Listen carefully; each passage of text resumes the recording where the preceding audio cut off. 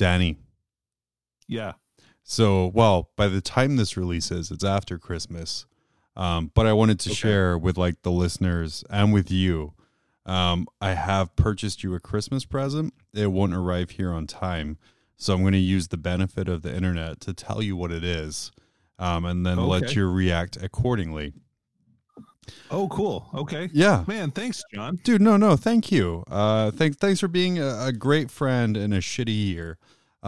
So say goodbye to the common life, because as of 12:01 on Christmas Day, 12/25, Daniel McDevitt, you become an official Lord of Sealand, which is a country. So the certificate is in the mail. I opted for New Zealand. No, Sealand. It's a small oil rig off the coast of England, which is technically its own country. World. It's like it's like the Florida version, or no, the California version of SeaWorld. Yeah, pretty much. Yeah, pretty much. Cool. But yeah, it's a little country off the south coast of England called Sealand, which is far enough away from like the English coast that it's its own country, so it can make its own rules. So yeah, I got you the cheapest package. So you're not a baron. You're just a lord.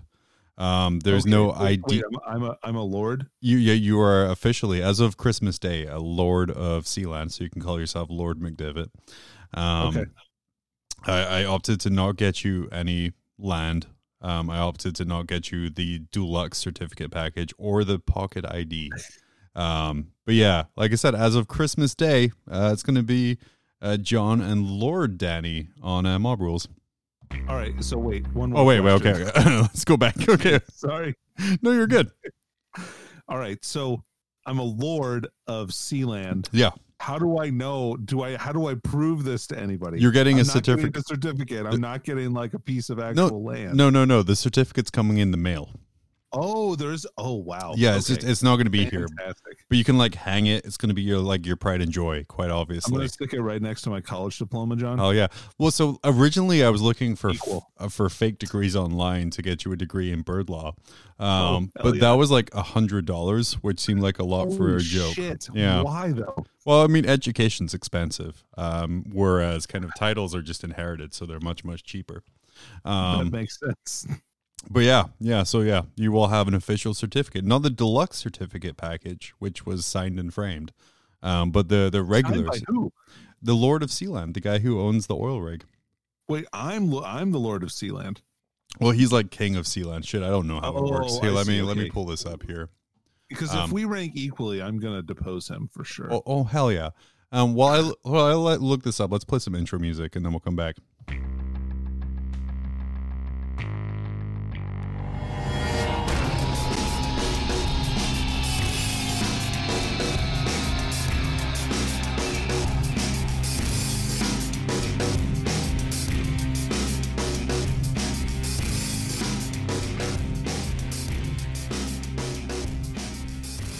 Okay, so Sealand has its own YouTube channel.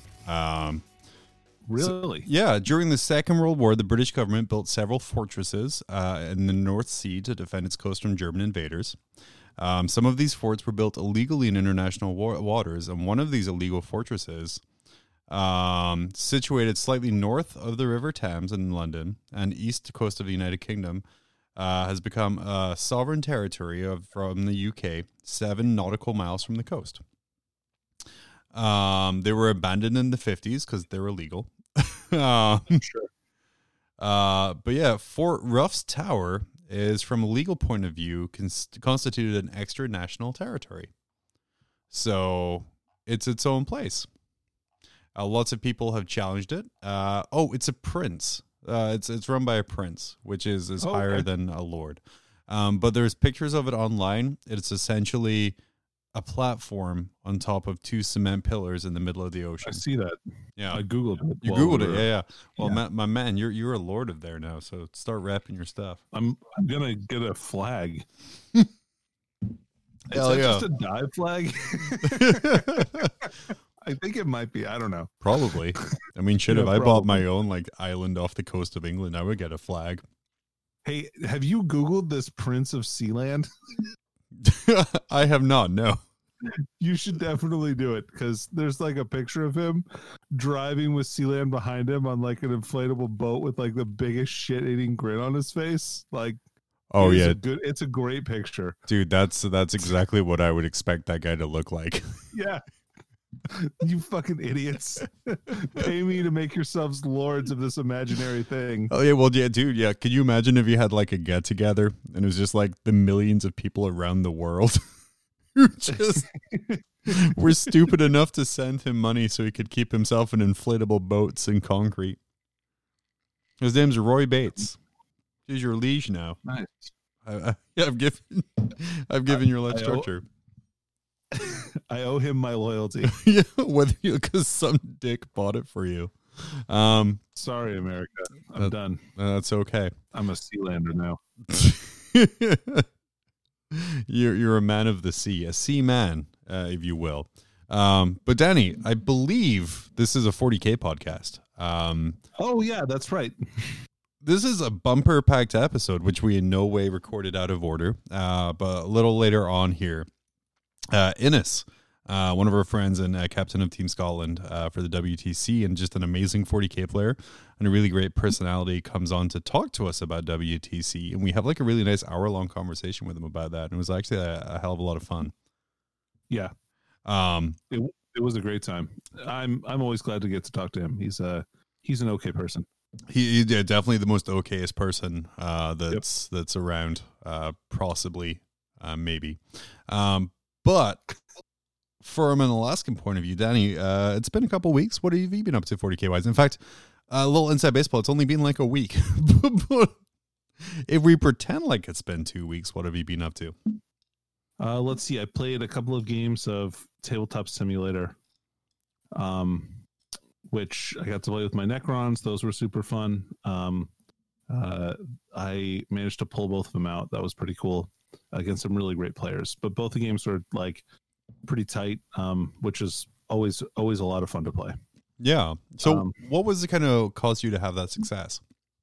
Like, well, what do you think was kind of the thing with your list? Because, well, was it the same list you were running for both games?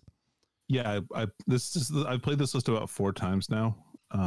So I like it pretty well. It kind of focuses around the Silent King and a bunch of core units. But it's also very different than the list that I started playing in 9th edition with all the warriors. Like, it has no warriors in it at all.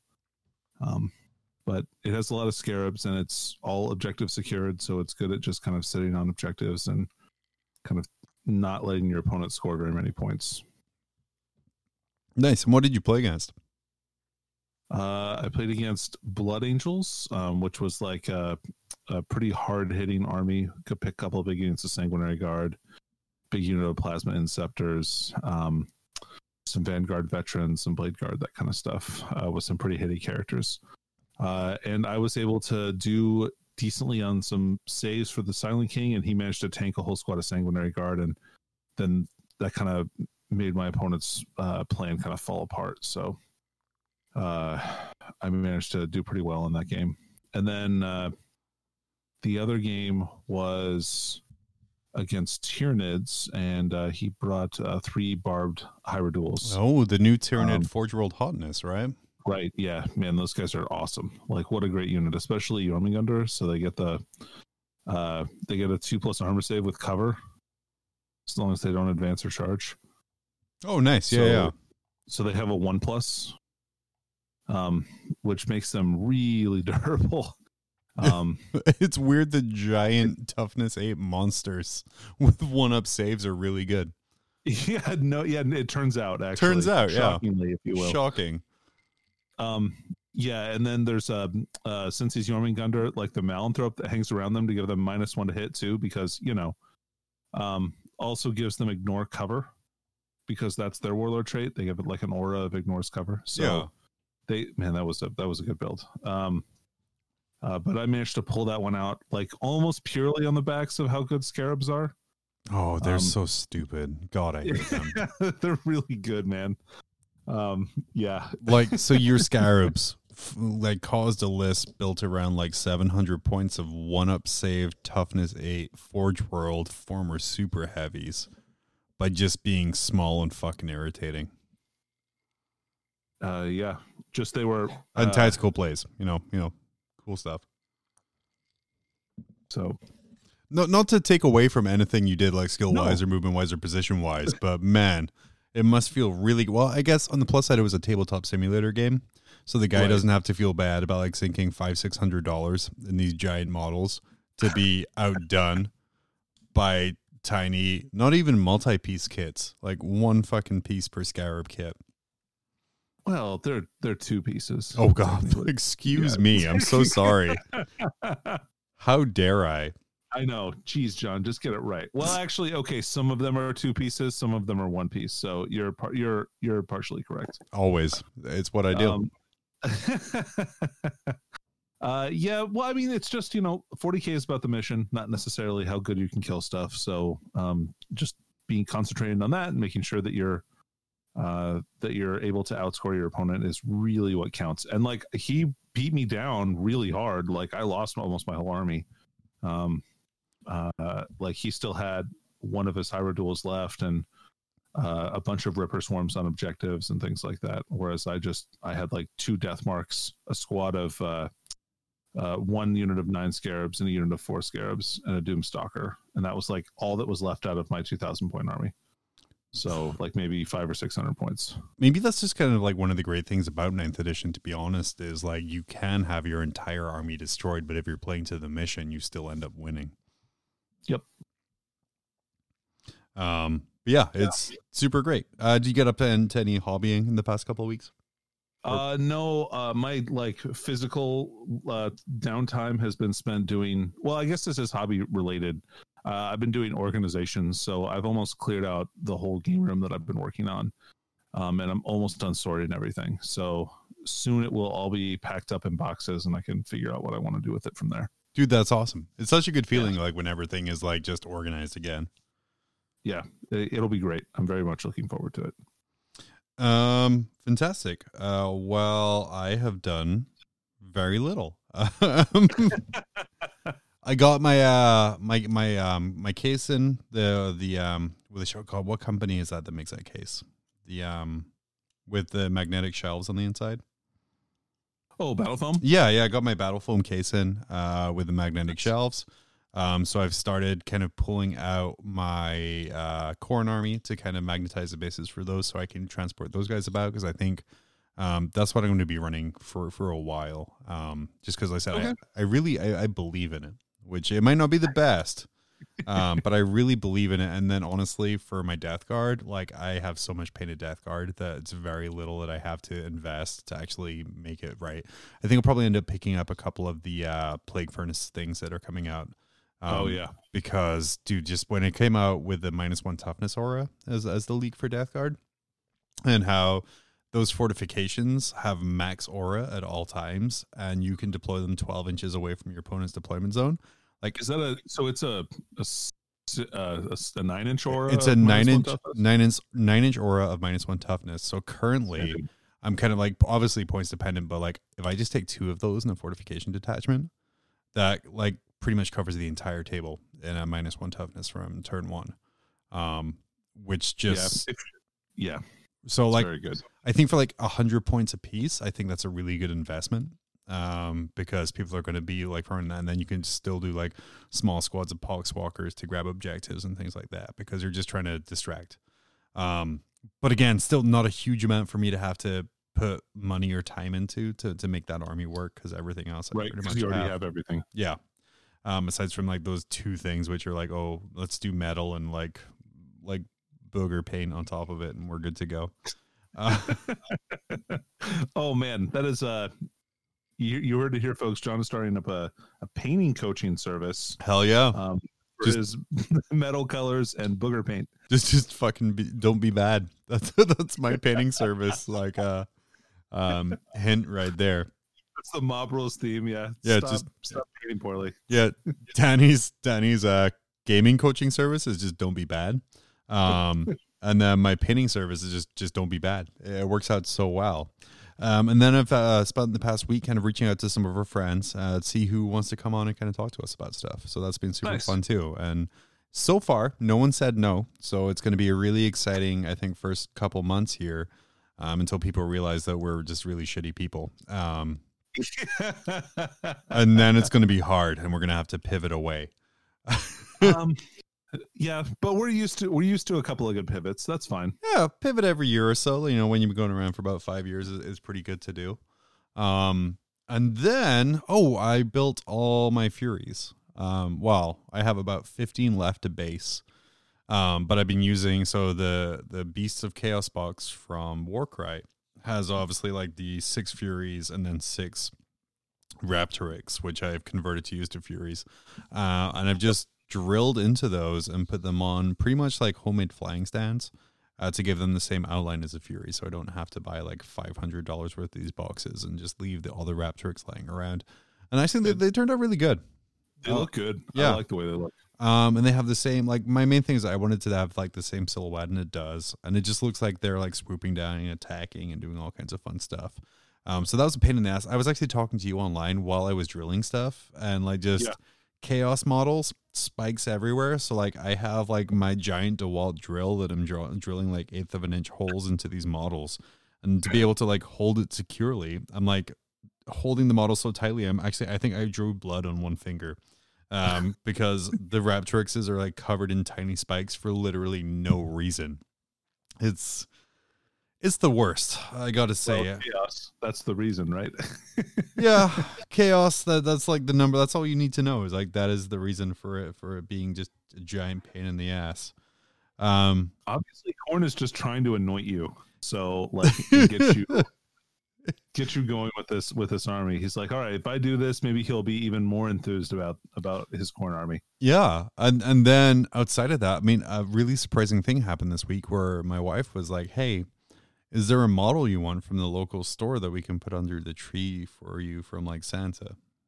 And this was like the first year I was like, not really, if I'm being like perfectly honest with you. And it was like a weird response to give, and like my wife was almost like taken aback that I didn't want like some random shit bought. But I'm like, yeah, I have like looking at my 182 models I got to paint. I'm like, I don't want to add to that pile quite just yet. Yeah. Maybe Santa does IOUs. Yeah, ask for a gift certificate instead. Oh, heck, that's a really good idea, actually. I'll probably do that because then the Death Guard stuff comes out.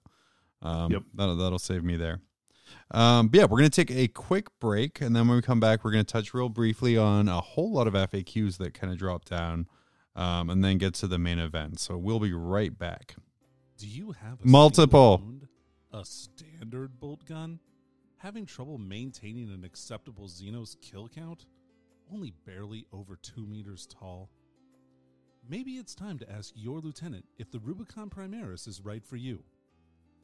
The Rubicon Primaris is a prescription process that helps you to update that tired look. You may notice an increase in your purging abilities within 2 to 4 hours. You may experience loss of life, additional organs, and a points increase.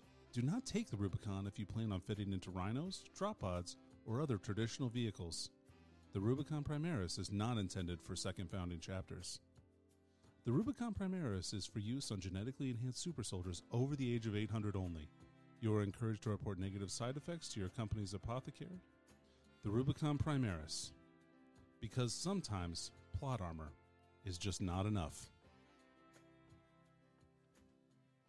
And hey, that's a flawless edit on that advert, by the way. I don't know. It was seamless. I didn't even know you did it. I know you can't even tell where I did it. Before we jump into the FAQ part, real quick, we're just going to do some I'll blow a hole in you with my corrections and omissions. Turns out, Danny, I made a couple mistakes, and that's okay. We're going to point these out right now. So going through our YouTube comments, which is how most of these corrections and omissions come up here. Okay. We have last episode I was bemoaning, or because my Khorne list that I'm in love with so much is now 40 points over because the GW app had more expensive banners and musicians.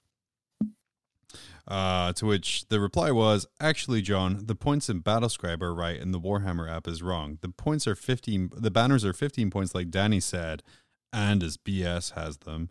Page 28 of 9th edition chapter approved. I don't use the app, so I can't check if you read it there wrong. Also, I wouldn't compare the two apps equally, especially when it comes to bugs and mistakes. One of them charges 0.00 after all, and requires no subscription to continue using.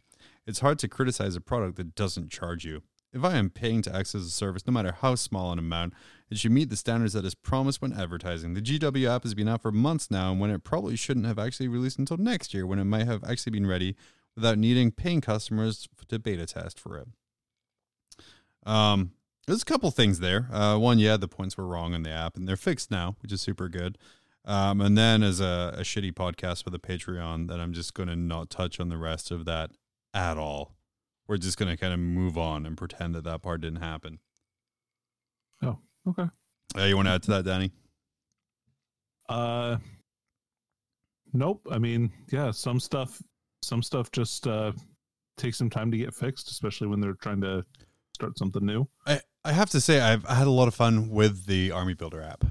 The Battleforge. I'm a big fan. I really like it. I really like it. So a couple of things that really irritated me. All my lists got deleted after an update, and I had about that was not good. That was a bad move. That made me sad. I did upload my list to Twitter to share to try and win my dream army. It was a 2,000 point list that was a spoiled Pox Scrivener and then $1,000 worth of Beasts of Nurgle to try and round out my collection. I should.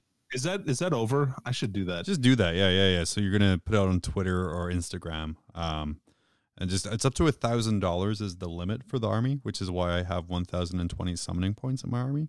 But yeah, share it out there.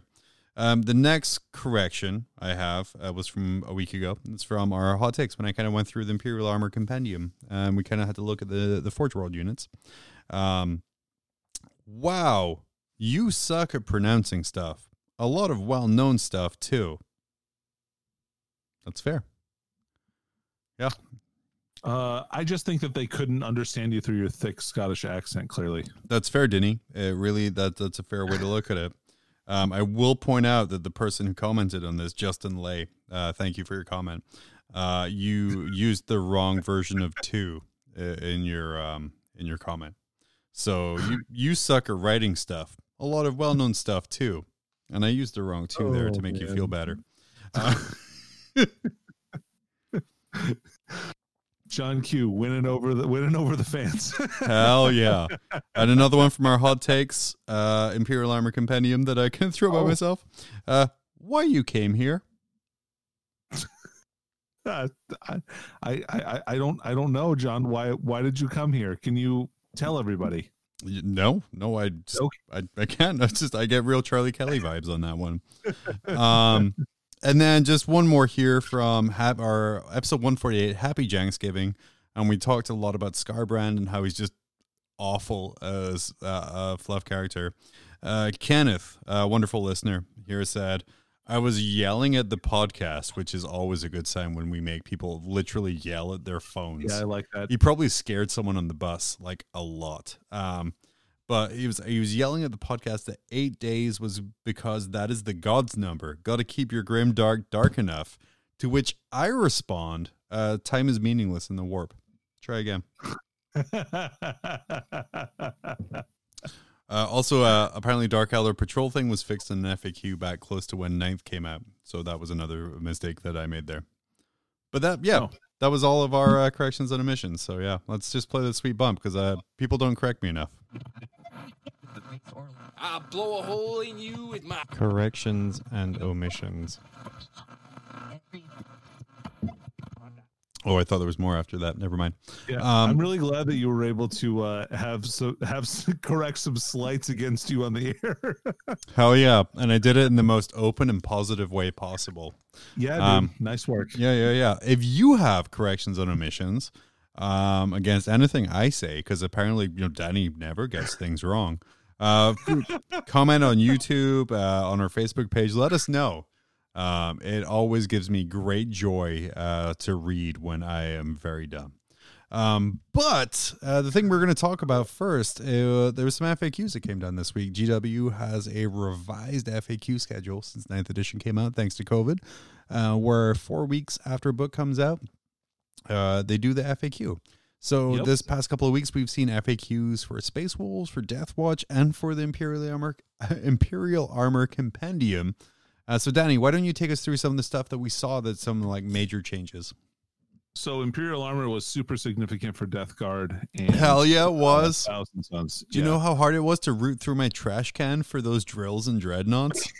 Because I know that you, as soon as you read that, you immediately just threw them in the trash. Hell yeah. Can I just share how excited I am as a Death Guard player that Daradeos, sure, it's going to cost me a command point to take them, but they're built-in -1 damage, possibly added to Disgustingly Resilience -1 damage, makes me very excited. Yeah, that's going to be a weird interaction. It'll be interesting to see how that plays out. That's -2 damage would be very powerful. Yeah. Especially like, honestly, like, I don't know about Daredeo. I'm thinking like a Leviathan Dreadnought with like double close combat weapons. Well, what's crazy is people were going, because -1 toughness aura too, right? But like people were going on about how broken the Leviathan list was, which was like -1 damage, all this other stuff, and then they see like the possibility of Death Guard dreads now, and they're like, oh, it's fine. I'm like, no, that's -2 damage would be really bad. I would not want to see that. I mean, I guess, okay, so I'd want to play against it, but that sounds pretty busted. So what sounds Especially on busted? something with toughness 8 or something like If that. you like, have that's gonna be really, a Death Guard Leviathan going into close combat with, say, like a Marine squad with Thunder Hammers. First, those Marines are -1 toughness now, so that's guys wounding on 2s regardless of any other shit that's going on. It's going to be very, very hard for you to make them wound on 3s. And then second, every single Thunderhammer hit that goes through only does 2 damage. And that's so bad. yeah. I mean, taking 3 down to 1 would be very bad. Yeah. Yeah. I don't know. Well, we'll see. I don't know. I don't want to like say, oh, that's the most broken thing in the game or anything. Well, but that's like, and here's it doesn't sync or jive with kind of the balance that I see right that they're doing right now. So, and then I guess we'll see, because like they've done a pretty good job of catching a lot of these interactions, and we've only got like a very small amount of Death Guard info. So I mean, I can see them doing something like Disgustingly Resilient, like the rule where you can give anything Disgustingly Resilient the stratagem. They could do like nothing over 10 wounds, and that solves that like really easily. yeah. I think everything is going to be on data sheets, but I don't know. This is all baseless speculation, right? Oh, like, I got a thing for that too. Baseless speculation. Yeah, we should have Brought to you by Spiky Bits. we should have queued that up first. Probably. Anyway, that was pretty much there was a couple of other things in the Imperial Armor compendium FAQ, but nothing that's like a super huge big deal or No, anything. I think the biggest deal was just Thousand Suns and Death Guard getting access to the Chaos inventory of things again. Yeah, big deal for both of those armies, because like Thousand Suns need the fire support, and Death Guard want the transport really bad. Oh yeah. And their dreadnoughts will be good, and probably are good right now. They were better before anyway. So we'll see how that works out. It'll be really. I can't wait to see the Death Guard book. Like that's the book I'm the most excited about seeing right now. Just because it's going to tell you so much about what Chaos is about. It's going to tell you like how demons work, how stuff like Death to the False Emperor is going to work. If they even have demons in the book, they might be gone. Yeah, it's a huge deal, and I'm surprised people aren't making a bigger deal about like Death Guard coming out. Yeah. Death Watch. Well, what kind of significant things happened there? Mostly, I think they wrote it to make Kevin angry. Yeah, Kevin, who was on a couple episodes ago talking about his love for Death Watch. He did a really shitty trick where he would combat squad some bikers, so they still had the infantry keyword. Really hope they didn't figure out that was just a really shitty trick. Plus, it was also like just a unit of 5 outriders is really tough to get rid of. Like they're very annoying and have like 1 million attacks. So it was probably not the way that it was intended to be, that they got the inventory keyword, so they got to like move through walls or climb up to second levels, like ride the fucking Ghost Rider around. I just have them like imagine them listening to that Guns N' Roses song from like Terminator 2, just like driving their dirt bikes like everywhere they want to. It's fantastic. Yeah, right, exactly. They changed around some points values and some power ratings on some of the different characters. So like I was pretty impressed that they were already adding like new, they were taking away options and adding options to things that were in there. And then they also adjusted the points of the different kill teams as well. And like, yeah, and the mostly, but this one is a big one. It's like 2 pages. It's like, it's 3 pages long total, but it's like a lot of information that they changed right off the bat. That's pretty surprising. Yeah. It was to me, like for a codex that, or for a supplement that just came out. Yeah. Yeah. And then anyway. Space Wolves. Yeah, and Space Wolves, not much on Space Wolves. This was kind of a lighter FAQ with only 4 items. It's it kind of FAQ. So yes, like Canis Wolfborn's attacks gets extra attacks onto the big wolves. Like of course he does, and like some of the missing little pieces, like to Wolfguard battle leaders, and like the Blood Claws and Grey Hunters and Longfangs, like the Terminator sergeants that they could get. They didn't print that they got a 5-up invulnerable save. So like adding stuff like that. So it was really kind of like a changing rules as intended to rules as written kind of situation for that Space Wolf book, right? Yeah, like, oh, hey, we missed a couple of things. Let's throw this in here. Amazing. Like I say, I think it was really good and well done. It was a good indication for the future that a lot of stuff was changed that we thought it was. There's a couple things that were missed that were weird. They were missed, but for the most part, like when it was like there's points changes, when there's like quality of life changes, when there's just all of the stuff they did, it's a really good showing for the future. Yeah, I agree. So yeah, very, very exciting. But with that, we're going to take another break, and then when we come back, we're going to talk to Innes about WTC. And man, if you were expecting a lot of jokes, I'm sorry. It was just really great chat about WTC and how, like, honestly, Danny, like, as soon as the world stops burning, we're going to be running a WTC 3-man. Man, that sounds awesome. And just because it sounds so much fun and so much depth. But who's better to talk about it than us? Maybe the guy who's actually the leader of a country front. So we'll be right back with Innes. Do you like cookies but want something more British? Buy biscuits. Not like those you have for gravy. British biscuits. For dunking in your British tea. Stiff upper lip guaranteed. Biscuits. As recommended by Queen Liz of the Britons. Okay, and we're back. And what a great segment we just recorded about Imperial Armor FAQ. And now that we're here live, continually recording the whole time and not doing segments out of order. Absolutely not. Absolutely not. No, Danny and I would never lie to you. Danny singularly probably would, but that's fine. But we want to for sure welcome to the podcast. First-time listener, long-time insider. He is, I guess, a professional player and a professor of math. I guess I think, Innes, I'm just going to ruin this right here. Wow. These are both not true things. When I not even one thing you just said was true. You immediately ruined the thing where you told everyone you weren't going to lie. You just lied so much. Well, to be fair, anytime I have a math-based question about what odds do I have of hitting this thing with this thing, Innes is the first name that I think 50-50, right? Yeah, all the time. That's right. Orc boy shooting into things in cover, 50-50 every time. We have, Innes, who is left out of just sheer rage for the whole thing. He's just a mad person. Always back now.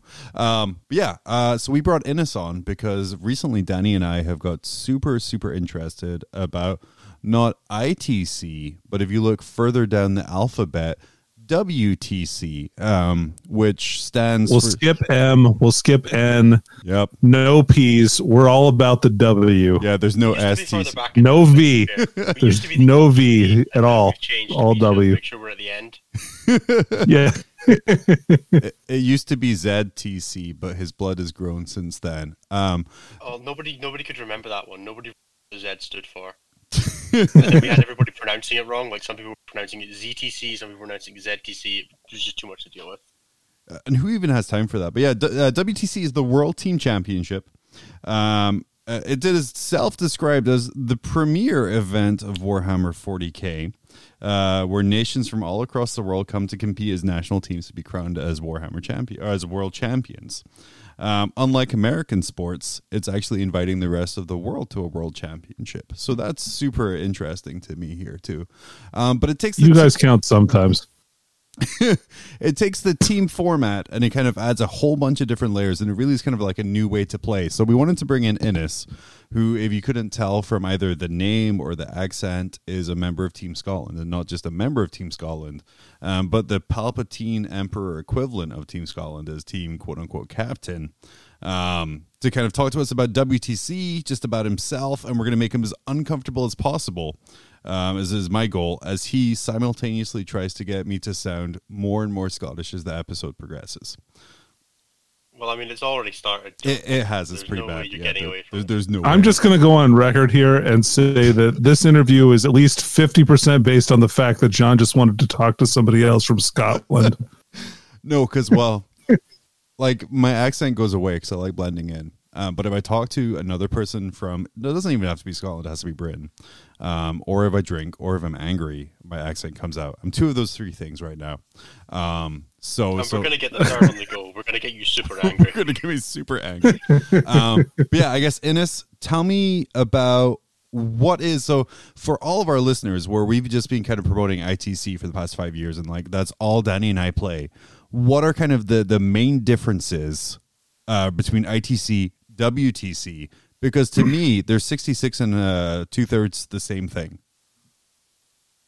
Yeah, so broadly, we all still play the same missions. So you're not going to go into a WTC game or WTC format game and be like super put out. We're still playing like your priority targets and your frontline assault and all that stuff.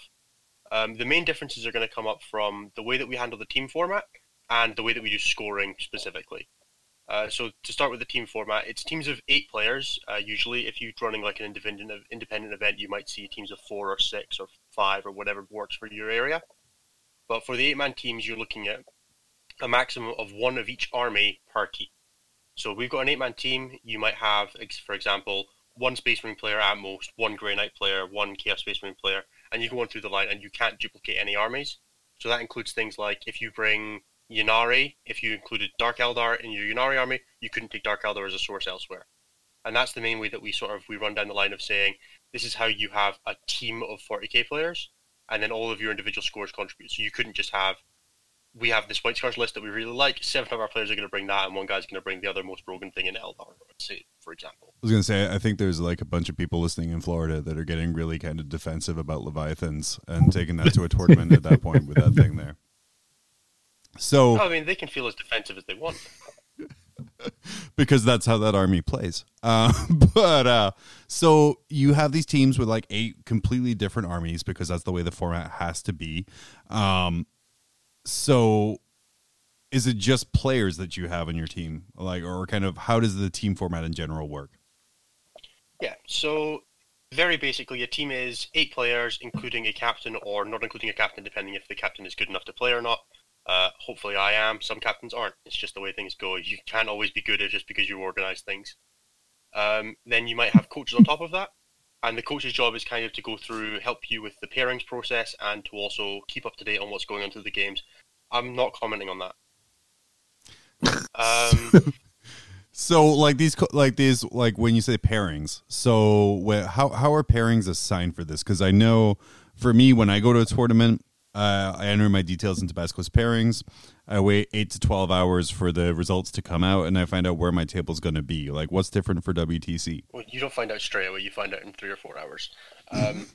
So the pairings process, when we say it for a team event, is very different from how you might know it for a traditional singles event where a big list goes up and that's who you're playing. what we have for that is we get that on a team level. So you might rock up to round 1 and find out Team Scotland is playing against Team Denmark in round 1.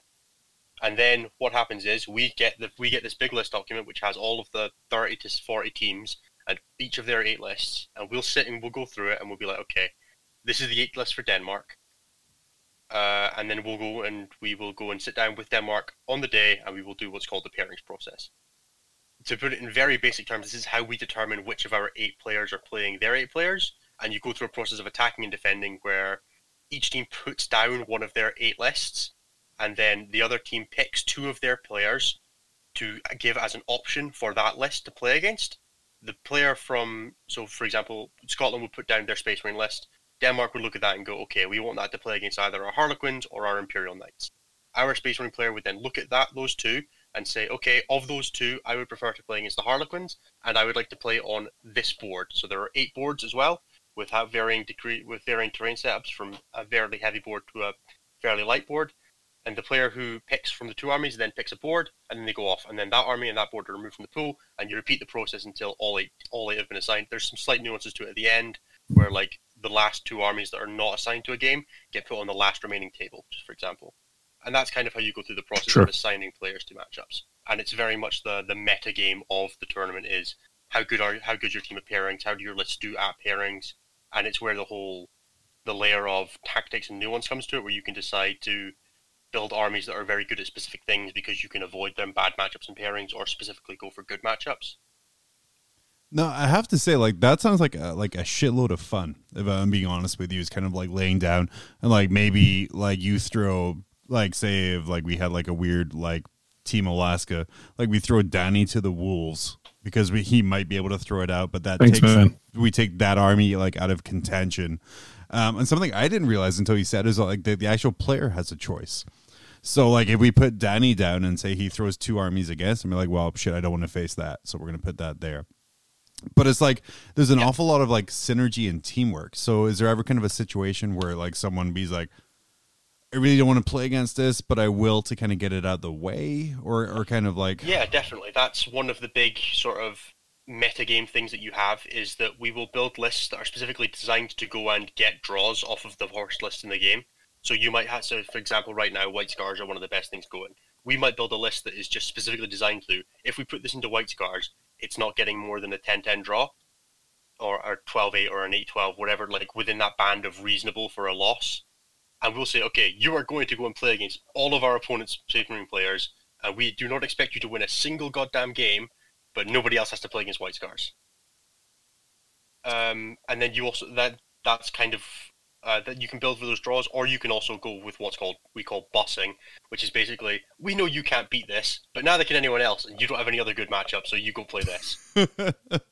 And that's where like you've brought that weird experimental like random list that doesn't quite do what you thought it was going to do when you built it. That guy gets to go and play 6 or 8 of the hardest games of his life to go and scrape home 5 points, and if he brings home 1 point in a game, you're proud of him because his list sucks. Like just a bunch of skull altars and shit, right? Yeah. You rock up, you've got 6 skull altars and 3 bloodthirsters. It's like, John, all we need from you is we're going to put you into the worst possible matchup, sit in a corner, score us 1 point, and we'll be proud of you. Man, that's so good. So as new captain of Team Scotland for 2020, how have you guys been doing for WTC so far? Like where do you guys rank in quality compared to everyone else? So that's a difficult question. We have a rough history with scoring well. If you look up we used to be the ETC before we split off into just being the 40k event this year. So we used to be alongside like Age of Sigmar and Ninth Age and all that stuff. Ninth Age no one's heard of, sorry. So if you look at our results from the past few years, we start off really strong. In like 2016 we came 10th, and then in 2017 we came like 23rd, and then in 2018 we came 3rd, and then last year we came like 26th. Damn, it's like a roller coaster of emotion right here. Yeah. The normal trick used to be that you would look up wherever America came, and we were within 2 places of them, because we did like the same thing where we would just bounce back and forth. So the year they won, we came 3rd, and then the year before that they came like middle of the pack, and so did we. And then last year that really felt to bits, and they came like 8th or something like that, and we did awful. So we're kind of in a bit of a rebuilding year. We had a rough year last year, but we did really well the year before that. So we're kind of trying to catch that lightning in a bottle again to do, well, kind of the impossible for a small country and have a team that just is better than some of its parts. So you say like go Team Scotland, Team Denmark, these things are coming across. Like, what are teams like? How do they form? Is there some kind of like charter you have to sign? Is there some kind of like weird blood drive you have to be a part of? Yeah. Oh yeah. Okay, so I'm just gonna cut it, that edit it at that part, and just like leave it there. That's pretty fair. Yeah, you have to donate blood to Ishik Belul once a month that he can use to make terrain with. It's how GW funnels their blood for the blood god paint. It's not actual paint. It's just the blood of WTC The historic players. way to become Just Team Scotland. Yeah, we're the only ones who's being farmed for our blood because we have the largest blood. And this is like, let me answer the fucking question. I don't think I refuse. Okay. The basic way that you become a captain in the past used to be that you were the first person from your country to post on the Warhammer forum, back when that was a thing. So if you were the first person to post that I want to be the Scottish captain, you were the Scottish captain. And you could never be replaced, ever, ever, ever. It was not possible. There was no framework to remove you. Real similar to buying Nova tickets over here, where just you sit hitting refresh over and over again until you hope it comes up. Yeah, pretty much. Except it wasn't like a once per year thing. It was, you are the Scottish captain, you are now always the Scottish captain until you willingly give it up yourself. No one could take it from you. So that's how, like, you have some captains that are still in the role after having done it since, like, Fantasy. Which is impressive, I'll give them that. They have gripped the iron of power well. So each team is different. So most countries have gone through some kind of process since then. So for example, we have a charter where every year anyone can run for captain of Scotland, and then the last 2 years playing teams get to then vote to say, we would like this person to be the captain. I believe Northern Ireland, for example, just every captain has maximum of 1 year, and then someone else from the previous year's team gets picked. And you can never be the captain for more than 1 year in a row unless there's no one else wants it. I know America and England, for example, both pretty much just run with the captain is the captain until they give it up. So each country varies, and ultimately your best bet is going to be to reach out to your local community to find out how your captaincy situation is picked, if it's something that interests you. So, I mean, how popular is WTC over there? Like, obviously, like, Danny and I are super insulated, one, being in America, two, not, Sure. I want to say this for you, Danny, but not being part of the continental U.S. How popular is WTC as a format part over of the there? US. It's part of the, not part of the continental U.S., right, Danny? We are part of the Jesus fuck you. Fuck your bullshit. But you're not attached. I actually sent an angry email to a company saying that we were part of the continental U.S. this week. I know. Yeah. We're just not contiguous United States. I don't understand what these words mean. They sound like you're just saying the same thing in different words. So all right, this is right. I Whatever. mean, I know we're talking about Warhammer and we're all excited about 40K, but continental means you're a part of the continent of America. So because Alaska is on the ass North end of America Canada, specifically. Alaska's off to the side at the bottom left next to Hawaii. Oh, fair. It's an island. Shit, You okay. got it. You got us 'em. on that one. Contiguous means you're part of the mainland and not like you have to be connected. You're connected. So, like- You don't have to go through another country to get there. Yeah. So like Alaska and Staten Island are basically the same level of importance. Fair. Yeah. I would I say mean, 'cause yeah, I'm probably. very important, and Lonely Island raps about me. But yeah, like how popular is WTC as a format? Because again, this is just something we've started hearing about from like you talking about, and obviously kind of like your captaincy and all that other stuff, and you're very involved in the WTC process. So in previous years, the format was a lot more popular because it was kind of all we had as an alternative. You either played Games Workshop book missions or you played at the time the ETC format, which was using the 20-0 scoring system, which is basically a differential system. So just to quickly run down this, at the moment we're playing a 5-point differential. So if you win the game by say like 0 to 5 points of margin. So John scored 100 points and Danny scored 95. That would be a 10-10 draw. You would both get 10 points from the game. You would go home happy. Fuck yeah, take that, Danny. But then say if Danny had scored 90 points and John had scored 30 points, that's a 60-point difference. That's then a 20-0, which means that Danny would get all the points from the game and John would go home with nothing. Then it's various sliding scales between that. So every 5-point bracket is a certain point. So, for example, my most recent game I played, I won 16-4 because I had a 31-point margin of victory. And that system was developed to support fantasy, right? Yeah, right in this. Developed right back in the day for fantasy, and we've just kind of been adapting it since because we find that it works really well. It's not a win-loss-draw format. You could absolutely win a tournament with like 4 wins and 1 loss and come higher than somebody that went 5 wins because margin of victory is all that matters. And that's done so that for team scoring, we can have like games that matter, but each game doesn't contribute too much to the overall score, so you didn't have like a 100-0 game that contributes more than a game that went like 50-60, where they're capped on how much they can contribute to the overall score. It worked for singles events as well. Some people don't like it because you can get stuff like what happened in 2018 LGT, where Reese Robbins went 5-0 and came like 100th just because his margin of victory was so low in all the games. And typically to like win-loss-draw format players, that's not as appealing. It's just something that we've gotten used to over the years and something that we don't mind. So the format definitely used to be more popular in the past when ITC wasn't a thing in sort of like 7th edition and early 8th edition. But as ITC has become a thing, people have grown towards that format quite a bit. So we sort of see a split where there's a lot of ETC or WTC practice events still happen in the UK, which will use that format. But then also just a lot of independent events will now just use the ITC format because it's easier and people know what to expect. For us personally in Scotland, any Team Scotland events that we run are going to use the WTC format because it's what we're preparing for. So, I mean, we've seen this since like 6th edition, 7th edition, when Frontline Gaming came in and kind of launched the ITC as a way of balancing and making competitive a game that was in no way balanced or competitive. How has that kind of subsequent rise where we've gone from kind of like little hinky-dink events to 1,000-people tournaments in Vegas every year? How has the rise of ITC like affected the course of WTC? It's definitely pushed us to become bigger and more sort of centralized. Back in like ye olden days, we had the olden days of like 2017. Jesus, that was so long ago. Remember when you could hug people? Know, right? Yes. We didn't have streams. We didn't really broadcast the results. You kind of had to go delving into a forum post to find somebody's write-up to find out where your team had placed.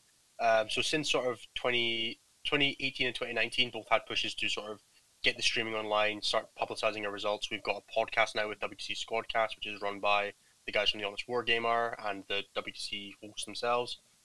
We're sort of what ITC's pushed us to do is to realize that there are more people out there who care about competitive 40k, and that we as a community were very insular, and it was very difficult to find out information. Even now, our website has only been around for just over a year. And not everybody knows about it. It's not super popular just because the way the world has been at the moment. It's difficult to generate hype for an event that might not be happening in 2021. That would be worldteamchampionships.com, by the way. I figured you'd put it in the show notes if you have those. Dude, I barely edit. You think I have show notes? Whoa. Don't put that evil on me, Ricky Bobby. You could have put it in the YouTube description box. That's fair. I'll put it in there. Like Mog rules. So yeah, the big drive from the ITC has been to realize that we needed to become more professionalized. We needed to be more available, and that was part of what drove the split from the ETC. Was that we didn't have the structures in place with the combined setting of having all of the other teams where we had to run decisions that we wanted to make specifically for 40k through all the teams. That was part of why we split off. So we could pick venues that were more suited to us, blah, blah, blah. So they were running like fantasy shit through you guys, and they'll be like, hey, we want to do this for 40k, and some guy with like a bunch of Skaven is like, no.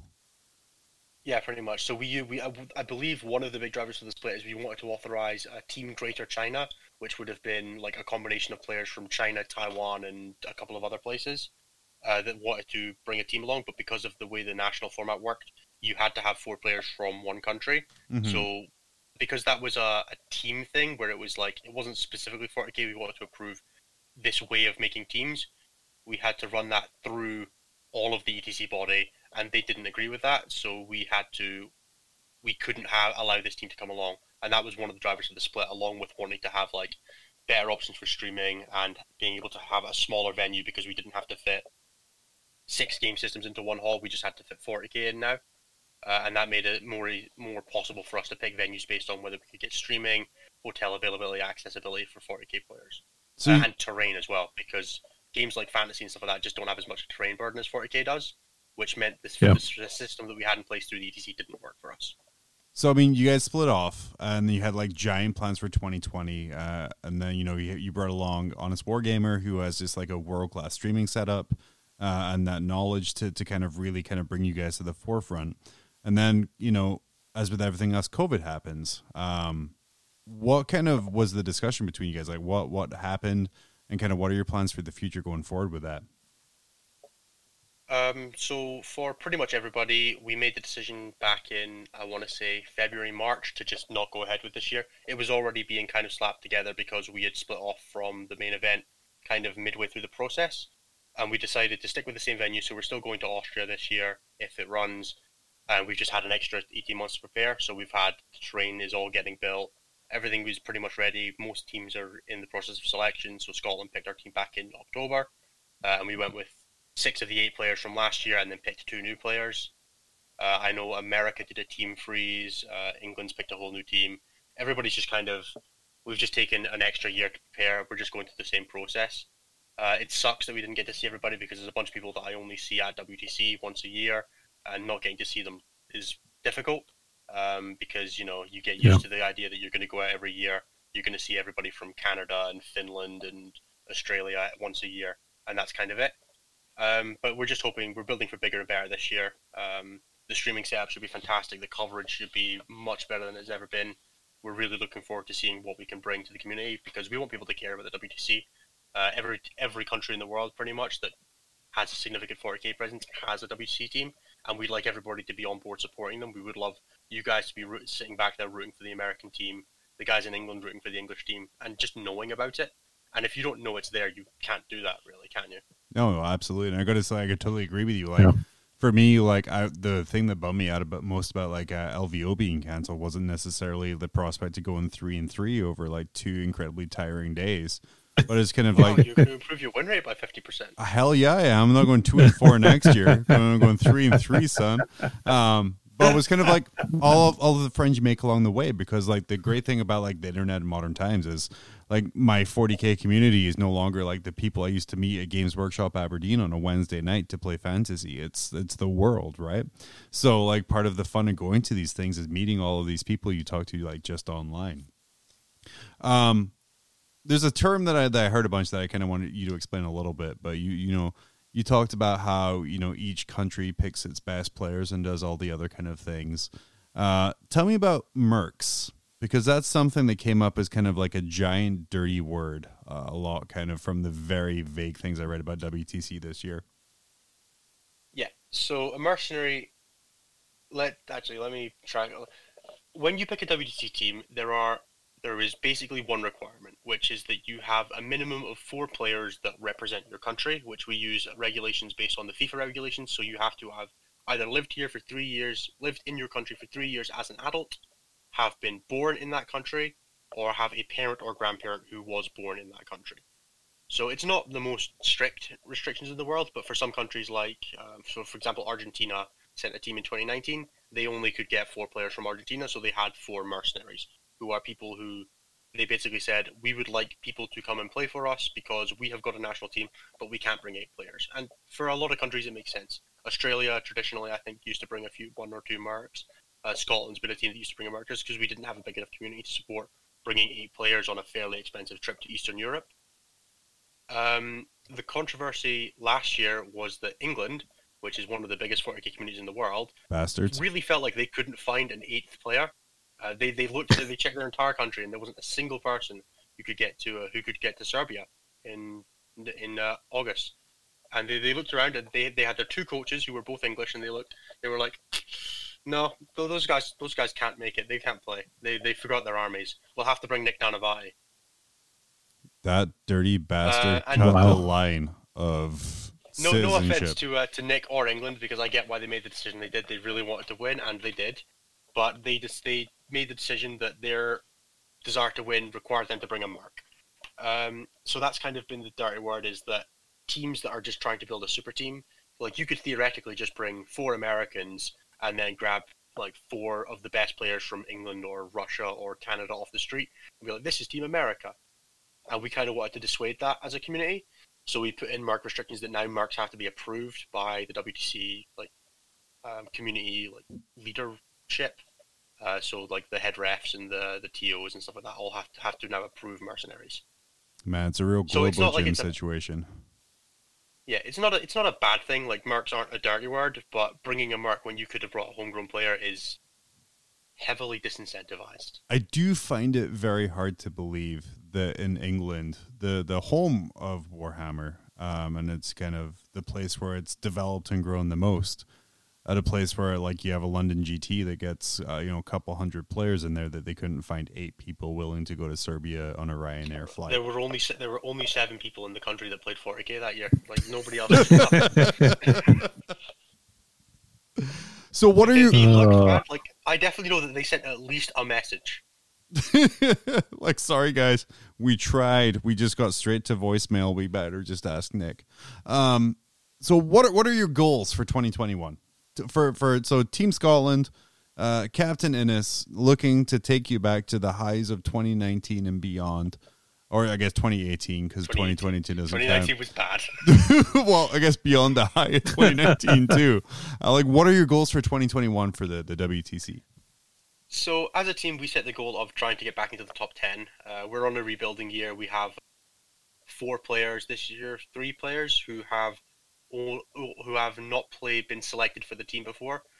2 of them were selected for the playing team.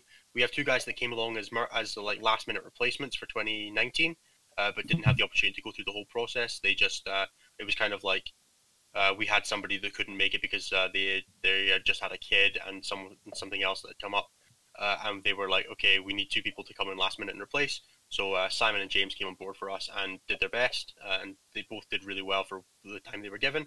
But we didn't have a team that was prepared that year. So those 2, and we also have one of my clubmates, Dave, has just joined the team. They were all supposed to play in 2020. Obviously, that didn't happen. So none of them have gone through the process of building armies and preparing and practicing before. So the goal is to get them experience, and then hopefully for 2022, we'll have a team that is ready, set to try and push for that top 1. So, but this year is a rebuilding year. We're looking to try and get that top 10. What does practice look like for you guys? Because I know, like, for me, like, practice is just playing like a shitload of games against a bunch of different things. Is it like real similar for you guys, or do you kind of look and see, hey, this is the new hotness list wise, let's play against that, or kind of what's practice for your team? It varies depending on the stage of year we're in. So during this time where we're just playing on like TTS and things like that, it's just kind of, we've given everybody a bunch of armies and we've said, go and experiment with these and find what works for you at the moment. As we get into sort of next year, where we're preparing for the wind up for Six Nations, which is our inter UK and Belgium tournament, where we all get together and we do a practice weekend where we play a 5-round tournament with the team rules, and then we don't tell anybody what happened or what list we played, so that we can keep it secret. Good, keep it safe. Yeah, keep it secret, keep it safe. We'll start doing specific list practice where we'll say, okay, this list is what we think we're going to run for Space Marines. Let's run this through the gauntlet of what are the best meta lists at the moment, what should we be expecting. The difference for practice for us is and then the third stage will be once we have the WTC list document where we can see the other 400 lists, is that we'll say, okay, we don't understand this list, let's play against it a couple of times and see what it does. Someone will proxy it up. How long do you guys have? Like, what's the list submission like time cutoff? Normally about a month. So we normally submit somewhere between like 5 and 6 weeks before the event, and we get the list document that day, and then we have like a couple of weeks to go through list checking, and then we have about a month before the event, between 2 weeks and a month. Now, Innes, can you tell me a little bit about like list building skew while we're talking about that? Because that's kind of an important part of like the team format as well. Yeah, sure. And that was part of what I was going to talk about with practice. Oh, perfect. Hey, look, good transition then. Sorry. So the thing that you have to remember with the WTC is that the goal isn't always to win a game. Because you're going to play 8 games in a round. Each game contributes 20 points to the overall score. And you need to get, as a team, to 86 points to win the round. So you need 86 of the 160, which is slightly more than half. Between 75 and 85 is a draw, and then less than that is a loss, obviously. your goal as a team is to get across that line, but the average that you need across your 8 games is slightly less than 11 out of 20 points from each game, which means that you can build lists that are specifically designed to just lose, but not by that much, or only just win and sometimes only just lose, but you aim for that like 8 to 12 band where you're not losing by too much, you're not winning by too much, and then you try and go for the big wins in some matchups, or you go for the 18, 19, 20s with your Space Marine list or your Harlequins or whatever. And oh, okay. Like- Sorry, John. No, you're good. Nope, sounds good. The difference in list design is that you don't necessarily have to get that win. So you can run a list that's like, to use a previous example, 210 plague bearers, Yeah. where the sole point is to stand on objectives and exist until the end of the game, where your opponent has hopefully bored themselves and clocked out, rolling dice against you. And then you come back and you look at the score, and oh look, I lost, but I only lost 7-13. So I get to put 7 points in the bag for my team against this list that anyone else on our team would have lost 20-0 to. So skew lists are basically saying we're going to take this to another extreme where there are no requirements that I rock up and I just get given the random luck of the draw in the pairings. I don't have to play it like a singles event where I might show up round 1 and have to play against I've brought White Scars that can't kill knights and I've showed up and I'm playing knights in round 2. What a shame. There isn't any of that. You are always in full control, or at least partial control as a team of pairing. So when you get a bad matchup, your team knows it's a bad matchup and is accounting for that in the scoring for the round. We know that Danny has got a terrible matchup in this round and he's not probably going to bring very many points back. Anything he brings back more than his expectation is just more the better. But because you can control that, you can sometimes just say, all right, we are going to bring 150 Demonettes and 150 Gaunts, and those are 2 Horde lists, and all we will do is if our opponent defends with a list that can't kill Hordes, we say, all right, pick one of these to lose to. Right? Because we will never have to play into the guy that brought 18 aggressors. It just doesn't happen, and if it does, we can write it off and say, okay, we knew this would happen, and hopefully that means we've got a good matchup elsewhere.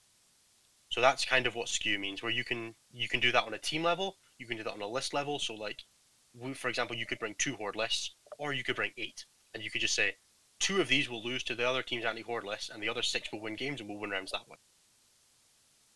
Or you do that with elite armies, or you could do it in smaller events like a 4-man team event. You could do 4 super heavy lists, right? And just say, they will not have enough lists that can kill super heavies on this margin that we will win more rounds than we lose. Yeah, that's a fair point. So there's that approach. Is that pretty much the approach that all teams take then? Is to kind of go skew heavy? Absolutely Yeah. not. You can. Okay. The trick with it is finding a balance, right, between balanced lists and skew lists. You've got to have some lists that can just do anything, right? You've got to have a list that you can put down and say, go and find us that 8 to 10 points. And that's where the practice comes in, and I'll touch on that in a minute.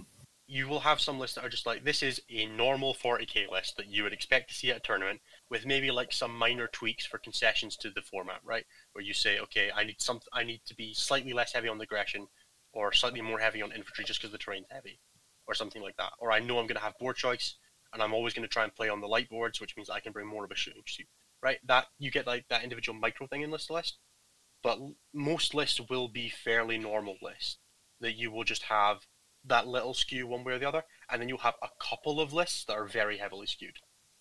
You don't normally see a team that will just bring 8 full skew lists. It sometimes happens, but it tends to be more of a gimmick thing. Yeah. The team is just trying to cheese a few wins rather than winning on fundamental.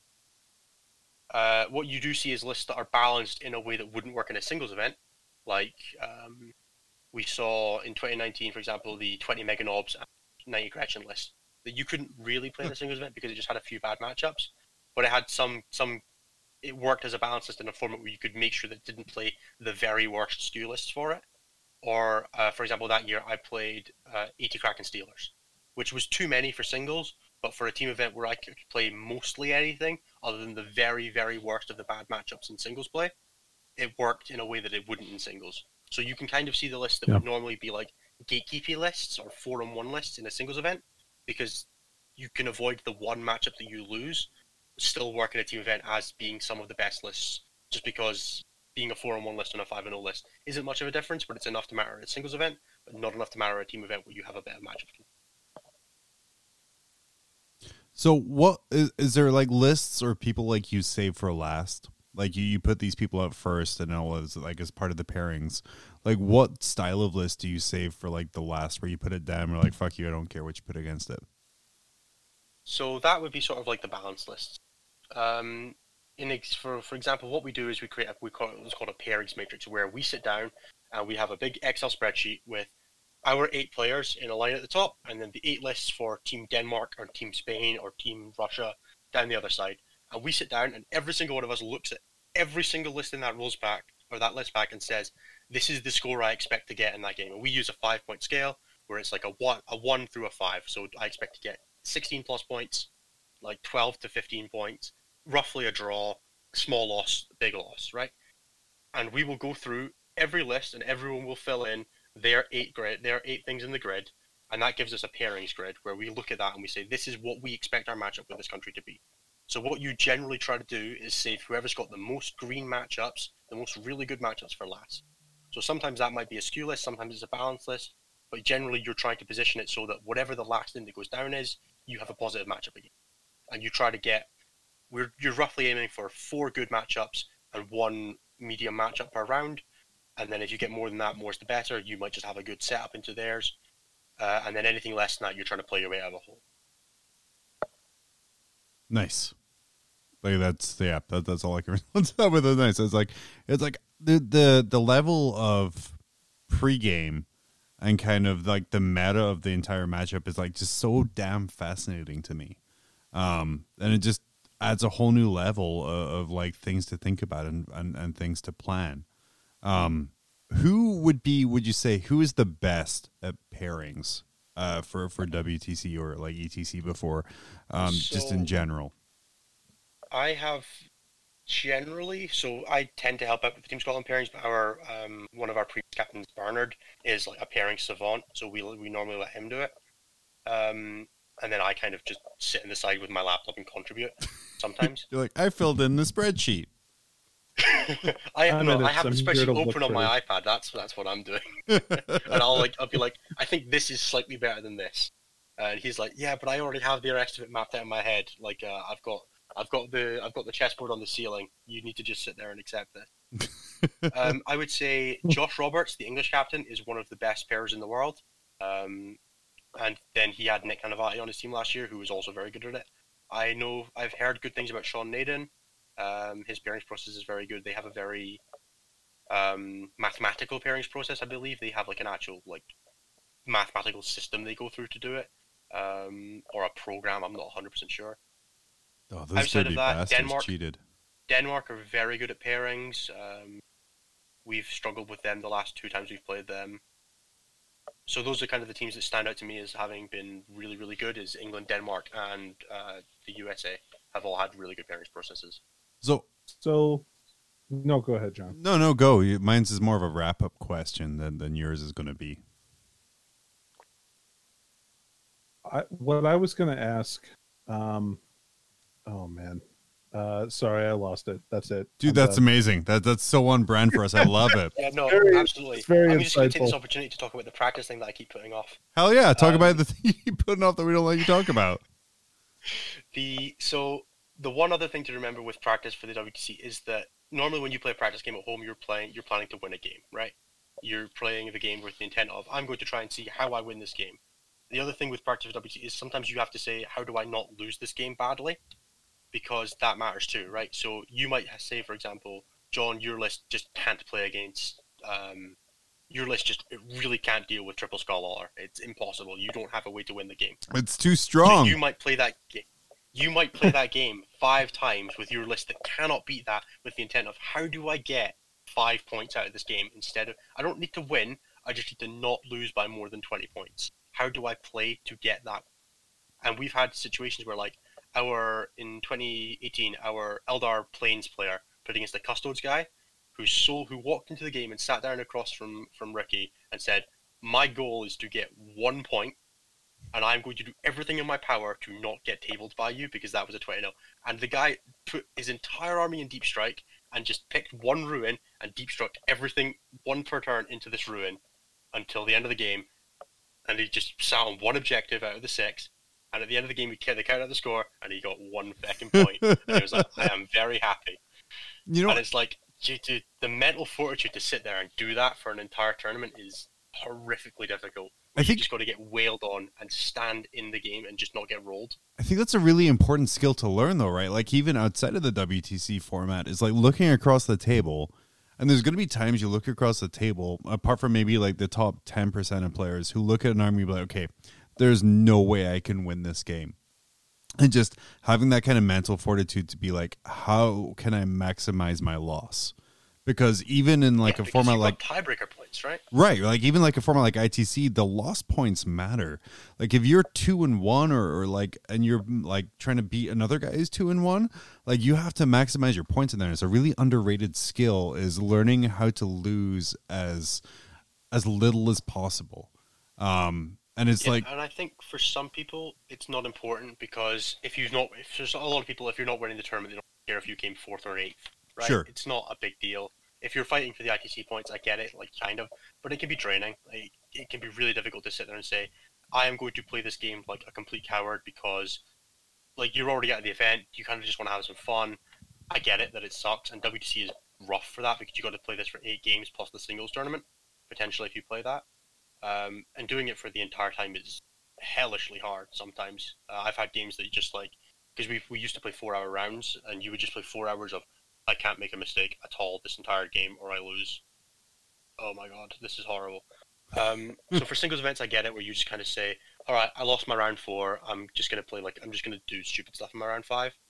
And, like, yeah, you lose, but you've got that 1 in 20 that you hit the rolls to win the game, and you get to go 4-1 instead of 3-2. Right? Or you're fighting for that 3-2 bracket, and it's like, do I really care if I come 20th instead of 25th? Not really, probably. So yeah, it can be difficult. It's one of those things that you just kind of have to work on, and if you really care about improving your game, it's definitely how you do that. Just get good by losing harder. I'm going to say it's going to be something that a lot of our listeners and a lot of competitive players don't like to hear, but y'all probably aren't going to be top 10 of any kind of competitive league. So learning how to kind of like maximize your losses and kind of even looking at a game and be like, okay, I'm not going to win this, but what can I learn from this is like such an important skill to take. There's like a big dislike for me for people who show up, lose round 1, and then just quit because they're done with it. Like there's at least 2 more games where you could learn from the rest of that there. Ugh. Yeah. Hey, so all right, so I remember my question. Sorry, Yes. I'm on top of it. Hell yeah. All right. So, like, and this revolves around like rating matchups, right? Kill yourself. You have to kind of have like a high. Thanks, John. Oh, that You have to wasn't have me. like a high level of with confidence. pleasure. Yeah. Thanks, Kelsey Grammer. I got to meet him in my inbox today. Anyway, so you have to have a high level of confidence in the other players in your team when they decide to make rankings. Is that the case, or do you guys kind of go over it as a group and talk about Absolutely. like what do you yeah. think It's matches up well with other things? one of the key things. So the way that we normally do this is that everybody will do their own on their own. And then once we have our round 1 draw and our round 2 draw during lunch and our round 3 draw overnight and blah, blah, blah, we will all sit and as a team, we will go through all the lists again and refresh our pairings for that matchup. But we need to have that as a baseline against all the teams so that if we rock up and we don't have time to go through lunch because our round ran long or whatever, that we have something to work with. But yeah, we 100%, we go through all of the pairings again and we just say, I think you're wrong because of this, because you don't understand this about the matchup. Like, you didn't know where Pencha could advance and charge. You need to refresh that pairing. So it's But not you like a absolutely- situation where you have like your team your Team Skull and team member Dave, who's just like, Dave, fuck you. You get this worst matchup. We're gonna go do these things. Yeah, no, you absolutely have to have that level of confidence. And it's a big problem that a lot of teams have is that people will 100% underreport how well they think they'll do in a matchup. We have this tendency where people are either 100% confident they're going to 20-0 someone and just absolutely smash them, or they lose. There is no in between. There is never like a small win. But people will never say that they're going to 20-0. They will always say they're going to 16-4, so they don't set expectations too high. And then they will either say they 16-4 or they lose. That's it. And people are very bad for that, especially like. And then when we have our coaches going around during round 1, like during the first couple of battle rounds, we're like, right, how's your game going? Everyone either says they're smashing or they're losing. Nobody says this is a small win or a small loss. It's always, I'm going to get tabled or I'm going to table this guy.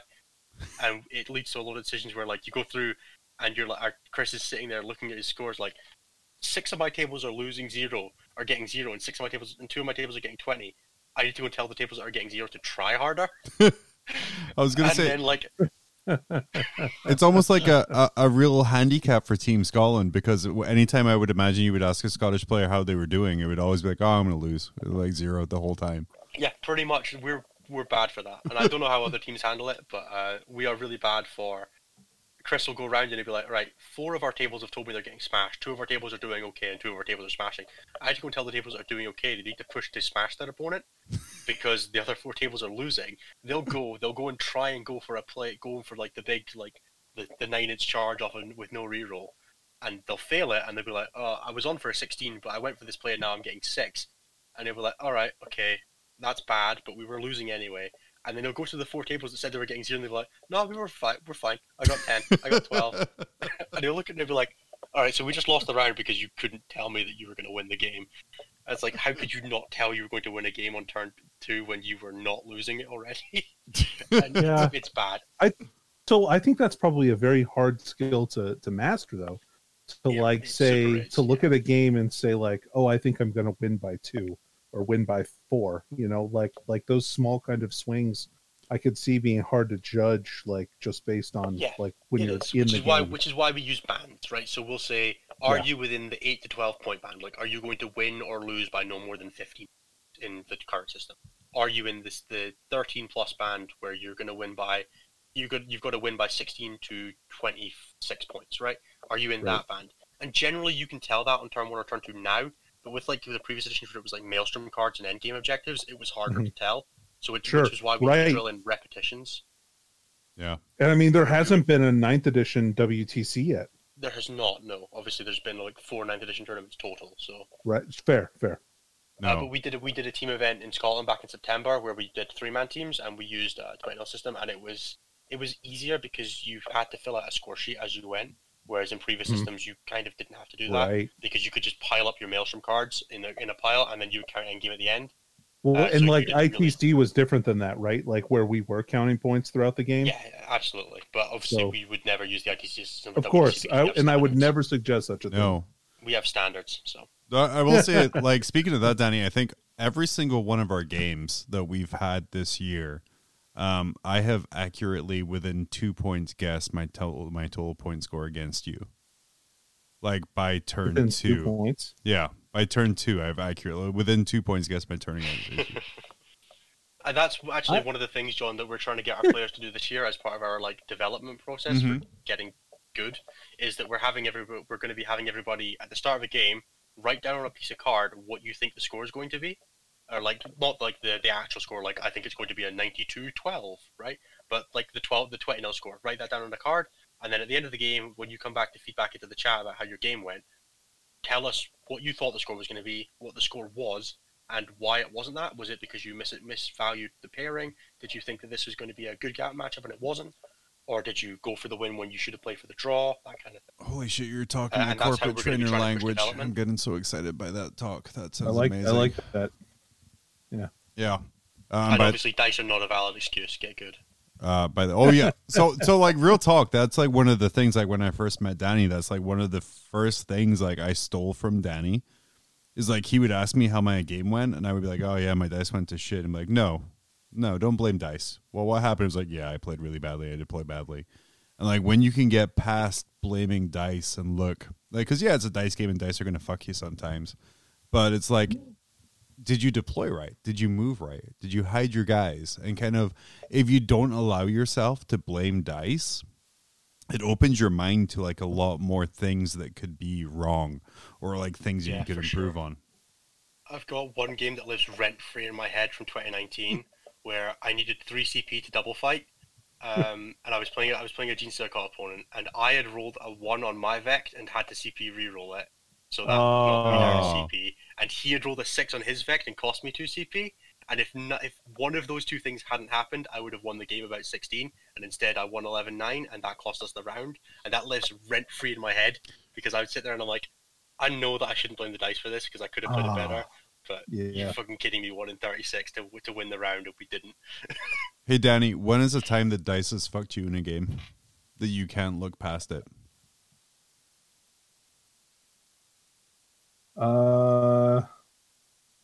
I can't think of a 40K game off the top of my head. I was gonna say I will bitch about the game I played against you, like maybe you won that like game a couple months ago.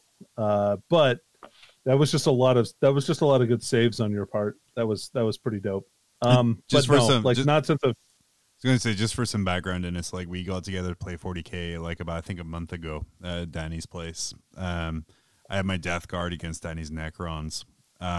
I think Danny winced about this in the chat. Yeah. Like Danny won at the end of the day, but we were so salty at each other by the end of turn 2 because he refused to stop hitting me with fucking shots, and I refused to stop saving. And then when I hit him with things, like he made his invulnerable saves for like 4 out of 6 multi-melta shots.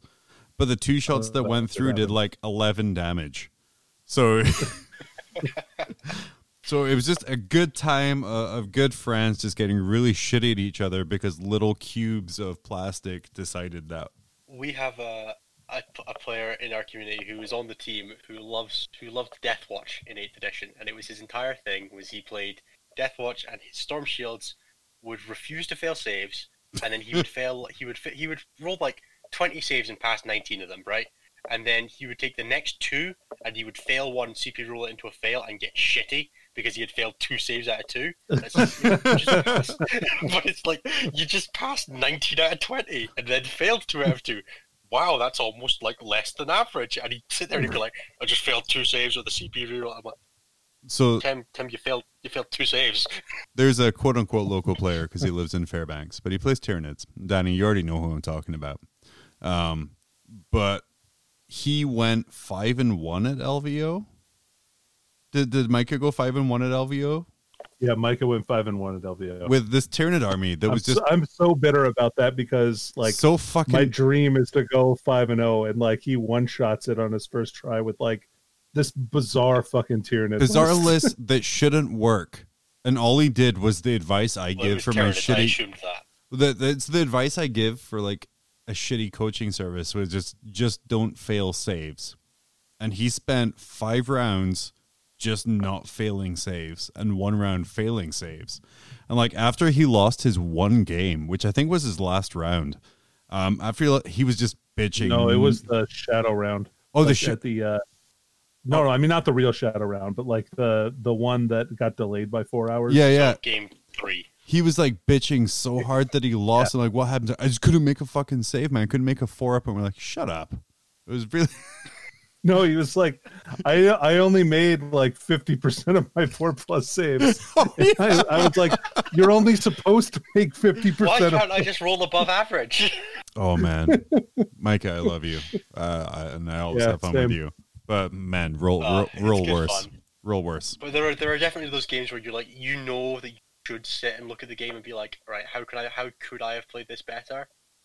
But you sit there and you're like, yeah, but that one dice roll that really fucked me, I'd have won if it wasn't for that. And I know I could have won other ways as well, but that one really gets you. Like my game at NEO where I had to pass a 5 or a 6 up a rollable charge and failed both. And I know I could have played that game better. I sat and I watched the stream back and I wrote notes on it and I did all that. But could I not have just made the fucking charge? Yeah. My worst one was LVO 2018. I was playing the friendly tournament because I wasn't try hard then. But if I passed my leadership check, I would have come 3rd in the friendly tournament. And I failed, so I came like 12th. And like I was just so okay. I'm exhilarated that a game is so close it comes down to a single dice roll, but I'm really pissed off that it did not come out in my favor. Dice roll. Yeah. just dice games, man. A great ETC story from back in the day for England where they had one of the guys charged his Seer Council into 2 Necron Warriors, bounced completely. Oh, yeah. The 2 Necron Warriors punched back, did a wound to a guy. The Seer Council double-sixed its leadership check, Won Oh, on his yeah, super it's advanced, freaking Necron rolled a is. 6 and ran down the Seer Council with 2 Necron warriors. And you kind of just had to, you hear the story and you're just like, how could that? And the guy loses the game, and I think England lost their round off of it. And the captain goes over and is like, why did you do something so risky? Like, it's not risky. Oh, dice games.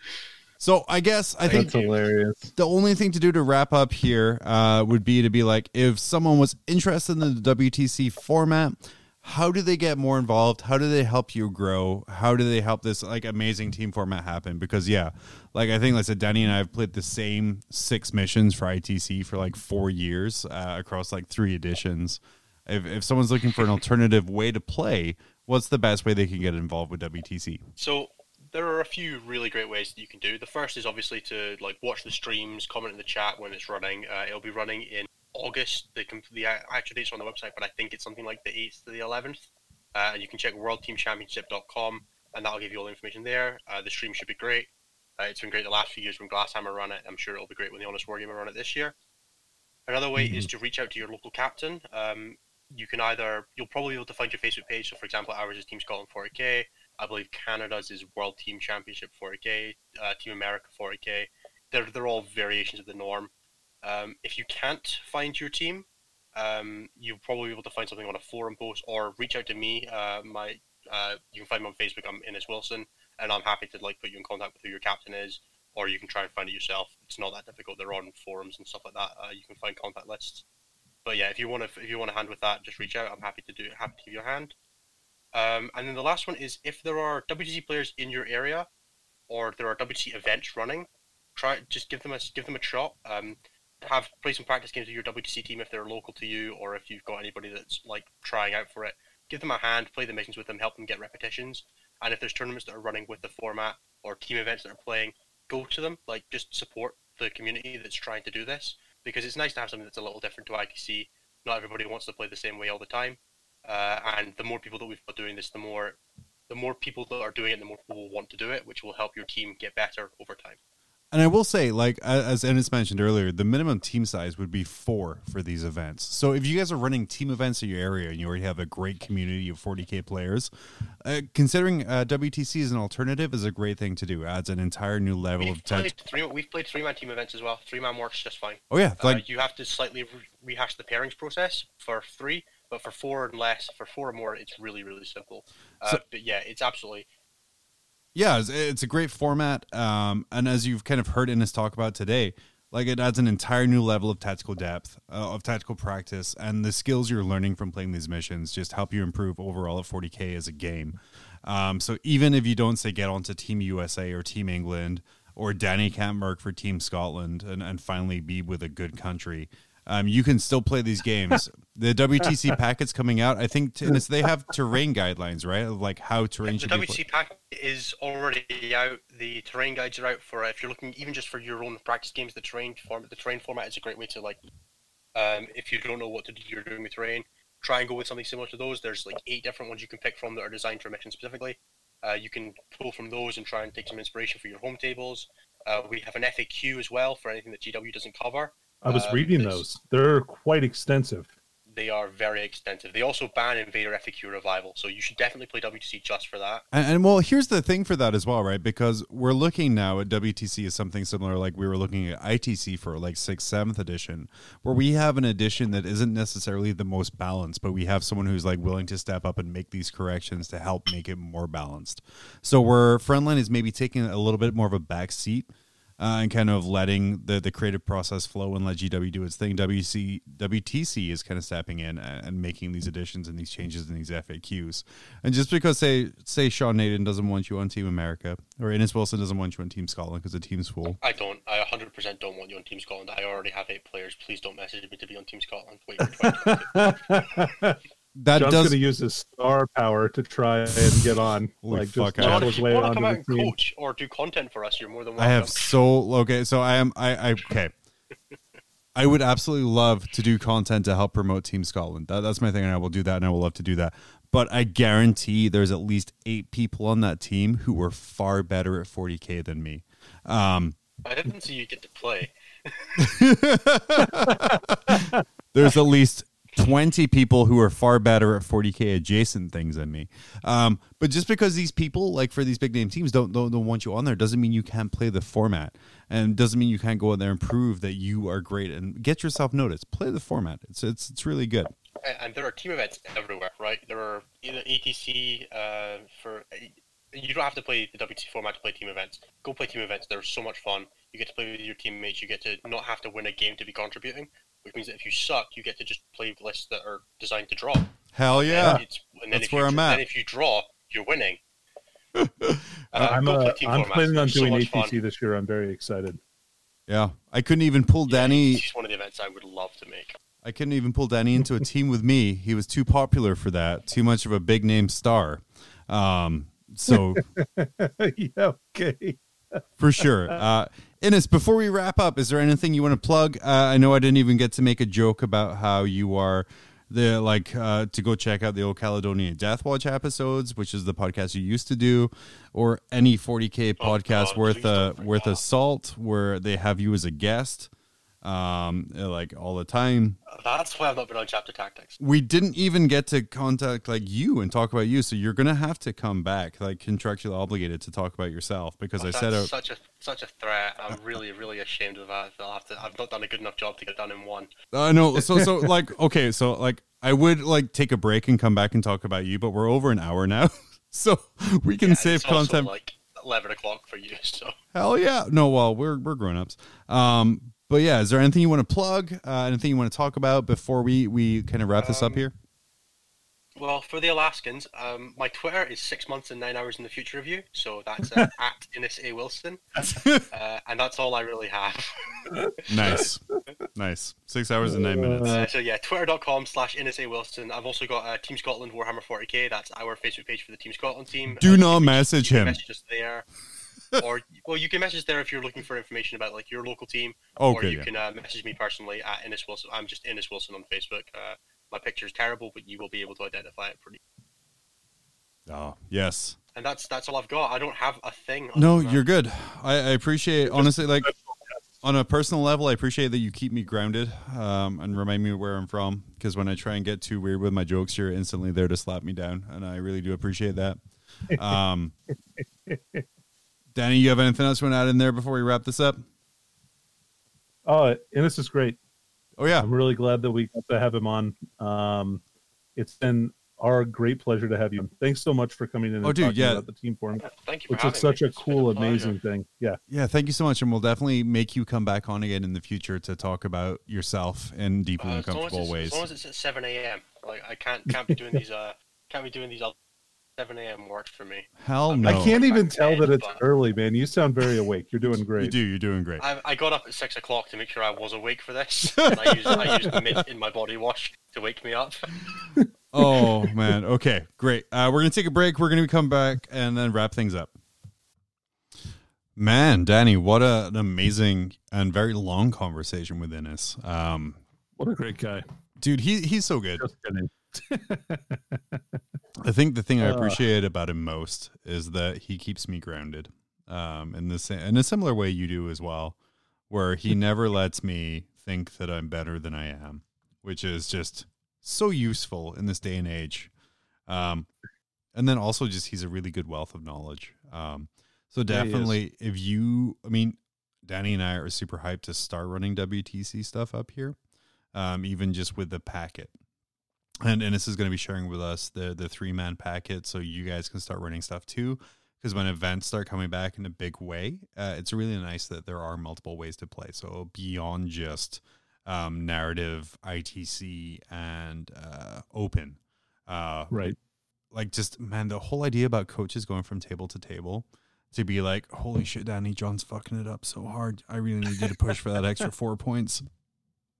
Like that makes the day. Or like I was thinking about it, like if like we're trying to do pairings and we get like our worst player paired up against the other team's best player to knock them out completely, because it doesn't matter how fucking good you are, you're only scoring like 20 max. Like just the extra layers makes it so appealing. It's really cool. I really like the idea of that that aspect of it is definitely the most interesting part of the whole process Like to me. the most interesting part is could you imagine, like, okay, we say we play against like Team Fairbanks, and it's like me, you, and say Taylor, our friend, against maybe say Eric and Tim and Randall, for the sake of it, right? For comedic value. For comedic value. And then you have like, so Tim puts up his like triple Lord of Skulls. He's like, yeah, I'm gonna wipe the floor with everyone. So he just fucking put me up against him. He's like, oh shit. Okay. Well, I would win that game anyway. It's like the whole idea is just, I love the extra tactical depth that gets added in there. And also the other thing I super appreciate is their terrain maps. Yeah, I do too. I've been using them on TTS for my games, and they've been excellent. So super good. And generally as well, the European meta, where most of the WTC stuff is right now, is about 6 months ahead of us. So if you listen to that WTC podcast that Dennis is talking about, you will find out how you're going to lose in 6 months. It's very exciting. Time travel. Yeah. So if you have questions about it, for sure, reach out to Ennis, reach out to your WTC team. But just because you can't make the national team because nepotism, don't let that from stopping you from playing just an amazing mission pack and just a really interesting format. For real. Danny, do you have anything you want to add in here? Hell yeah, I do. Oh, man. Oh, gee, okay. I'm not used to such enthusiasm for this. Wait, I got something for this. I got the Danny, do you have anything you want to add to that? Oh, no, not to. I want to talk about something else. Okay. That's great. Yeah, WTC is awesome. I'm really into it. I really, really am. All right, I got it queued up now. But Danny, I want to talk about do you have James anything you Workshop. want to add today?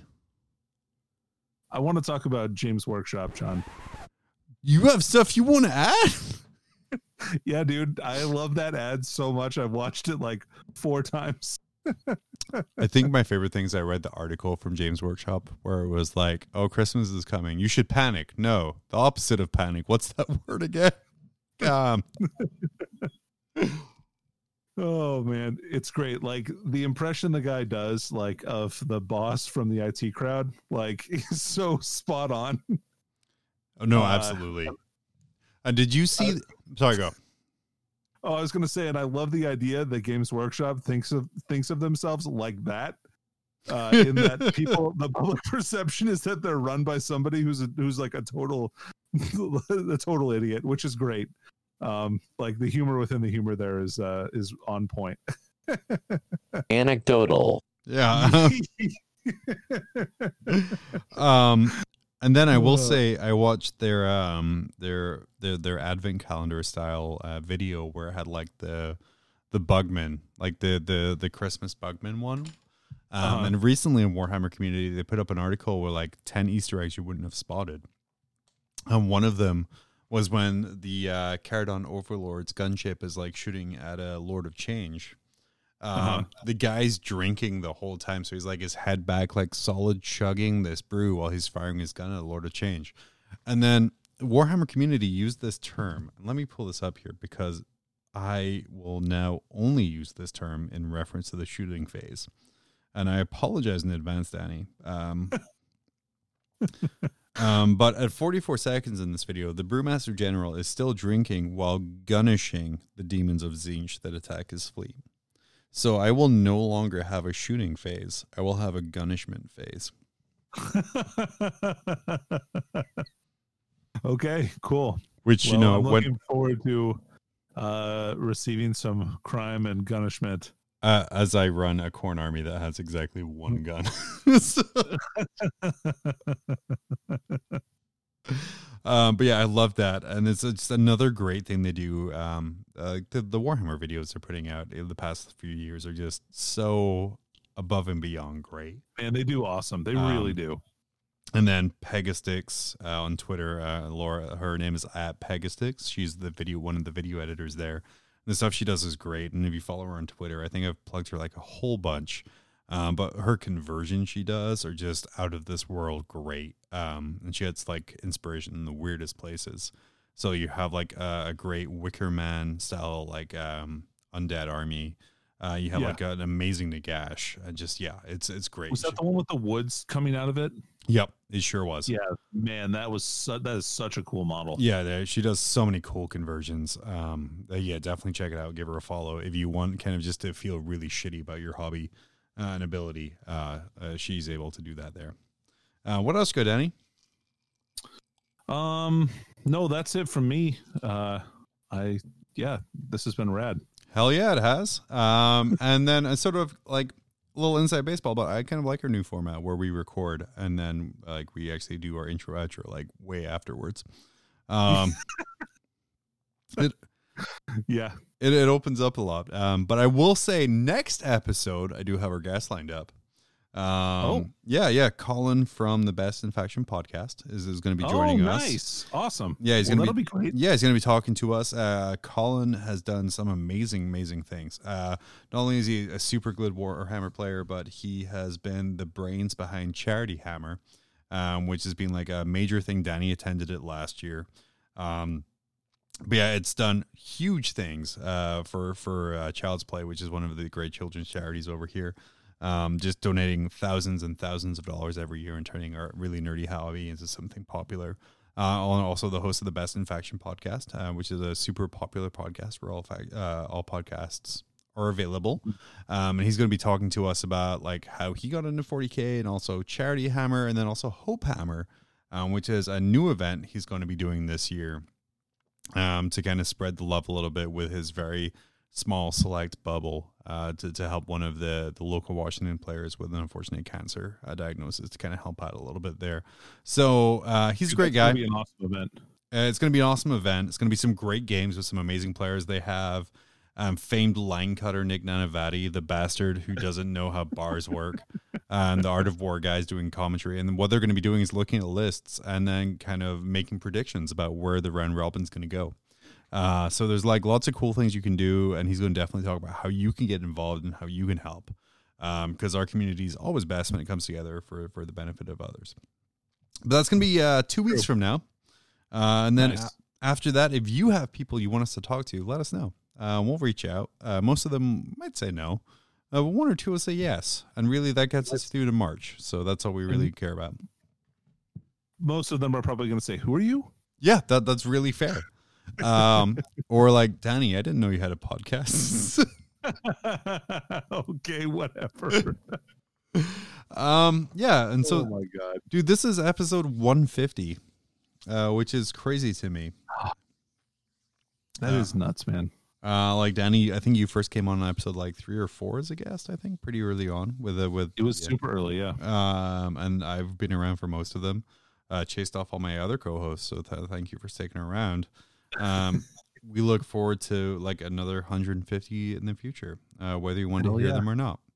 But yeah, I don't have anything else to plug or talk about. Oh, we have a Patreon. Everyone has a Patreon. It's the cool thing to do. Search for Mob Rules. We're making podcasts. We are not safe for work, so we probably won't show up all that easy. What you earn for finding us is the ability to give us money. We have 3 tiers, $1 and $5. The $10 tier will send you an email certificate saying that you're best in faction at your specific faction from the ITC, which is the International... what did I call it? The International Tabletop Creator Community. But please don't sign up.